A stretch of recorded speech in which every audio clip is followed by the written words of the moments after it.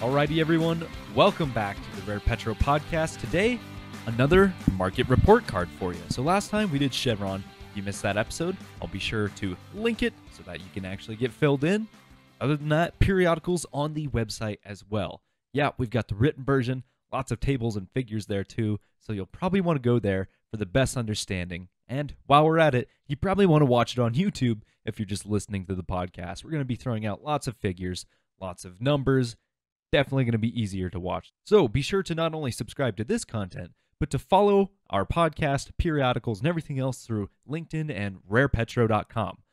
But, like I mentioned, today's financial analysis is Oasis Petroleum, so let's get right into it. Oasis Petroleum Incorporated is a U.S.-based upstream and midstream E&P company with a focus on developing onshore unconventional oil and natural gas assets. The corporation is publicly traded on the NASDAQ Global Select under the symbol OAS. At the end of 2020, Oasis's exploration and production segment held 401,000 net acres in the Williston Basin and 24,396 net acres in the Permian Basin, with an estimated 152 million barrels of oil equivalent net proved reserves. On May 20th, 2021, the company announced the sale of its Permian assets for $481 million while acquiring 95,000 net acres in the Williston Basin for $745 million.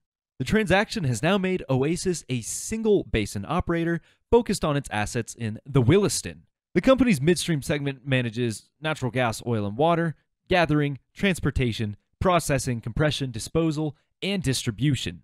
Oasis was founded in 2007 and exited Chapter 11 bankruptcy on November 19, 2020. It is currently headquartered in Houston, Texas, and that's pretty much what you need to know for the company profile. Now for the financial analysis. Due to the company's restructuring because of Chapter 11 bankruptcy, a quarterly financial ratio analysis was performed between Q3 of 2020 and Q1 of 2021. As of March 31st, 2021, Oasis Petroleum reported almost $2.3 billion in assets, with about $1.3 billion in liabilities and $962 million in total equity. During Q1 2021, the company generated $339.2 million in total revenue and a net income available to shareholders of negative $43.6 million. A peer comparison was performed for the last 12 months, with the quarter ending March 31st, 2021. The companies chosen in the comparison were Continental Resources, Whiting Petroleum Corporation, and Enerplus Corporation, all of which have a large focus on the Williston Basin, so good competitors to compare with. Based on those three competitors, their averages were calculated for several different financial ratios to create a benchmark for Oasis. The main cross-sectional performance indicators that stood out for Oasis were average collection period, receivables turnover, profit margin, return on assets, return on equity, and price-to-earnings ratio. For the asset management ratios, average collection period was 62.9 days, which is below the competitor average. This also ties in with the higher receivables turnover ratio than the competitors of 5.8. These ratios indicate that Oasis is taking less time than competitors to collect revenue and is more efficient at collecting payments for goods sold. The profitability ratios for Oasis are mixed compared to its peers, as the ROA is much lower, negative 109.4%, while ROE is much higher, 228.3%. The PE ratio for the last 12 months was also high at 34.4, while the other competitors were all negative. This data may be skewed by several factors affecting both Oasis and its competitors. Oasis and Whiting both exited Chapter 11 bankruptcy in 2020, which may have an impact on the PE ratio from restructuring debt and creating a new equity valuation. For the same reasons, the ROA and ROE may not be as accurate of a metric for comparison over the last 12 months. Profit margin was also very high at 57.5% compared to the negative average of peers. This margin is surprising since over the last 12 months, commodity prices have severely damaged oil and gas revenues. Based on the company's income statement, it appears that a line item for other unusual items of $837 million relating to net organization items and non-operating income expenses may be the main driver in this unusual profit margin number. When comparing the financial ratios from Oasis to itself over the last 3 quarters, The inventory ratio and times earned interest, or TIE ratio, stood out in Q1 2021. The inventory turnover ratio has increased in the most recent quarter, up from 7.3 to 11.5. This is likely due to demand for crude increasing over the same time.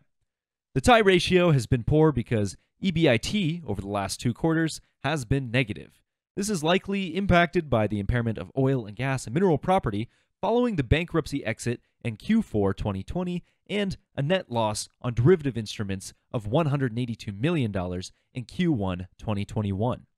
Following the sale of Oasis's Permian assets, purchase of additional Williston Basin assets, and offering of $400 million in senior notes in Q2 of 2021, the company has been making many changes each quarter to its balance sheet and income statement. A balance sheet common size analysis shows net property, plant, and equipment decreased 5% between Q4 of 2020 and Q1 of 2021, while current liabilities and long-term debt changed by 7% and -3% respectively.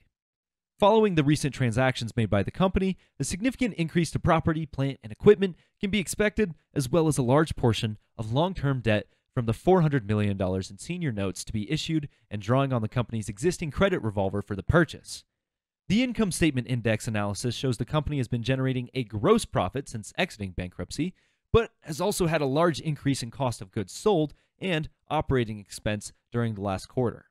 Due to the bankruptcy restructuring, the amount of interest expense has decreased significantly, but this number should continue to be watched in the coming quarters to see how it is impacted by debt taken on for the Williston asset purchase.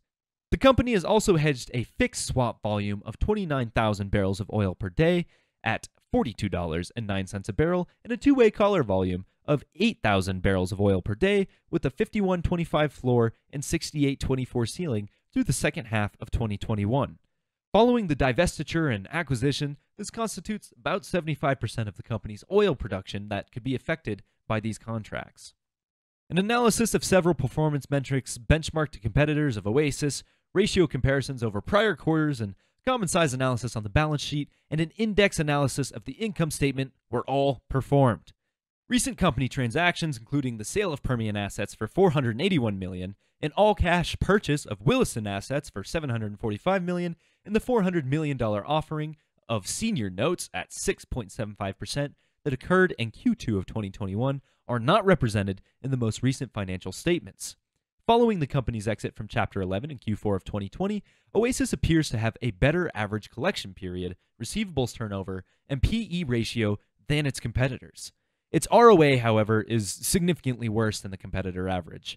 Many of these ratios from data over the last 12 months may be skewed by low commodity prices and the restructuring that occurred from bankruptcy. When the company's ratios are compared to itself over the last 3 quarters, inventory turnover ratio has been improving while the TIE ratio has been negative due to costs associated with restructuring. Following the recent asset divestments and acquisitions by the company, the next quarter can expect increased net property, plant, and equipment on the balance sheet, as well as additional current and long-term liabilities. The result will increase the company's debt leverage, which should be monitored in the coming quarters to ensure debt obligations are met. Assuming commodity prices continue to rise, the company should still see increased profits compared to the past several quarters, but will likely also be missing out on some additional revenue from hedging contracts in place through 2021 and 2022. But I think that's about all you need to know about Oasis, and from a very high-level financial analysis anyway. Well, I shouldn't say high level. We do get into the nitty-gritty, and if you're trying to look at the nitty-gritty, again, these are uploaded to rarepetro.com, where you can also find the Chevron one as well. So, plenty of information to have, plenty of data to sort through. You don't need to wait for me, so I'll let you get to it. This has been Tavis Killian with Rare Petro, and until we see you next time, take care, everybody.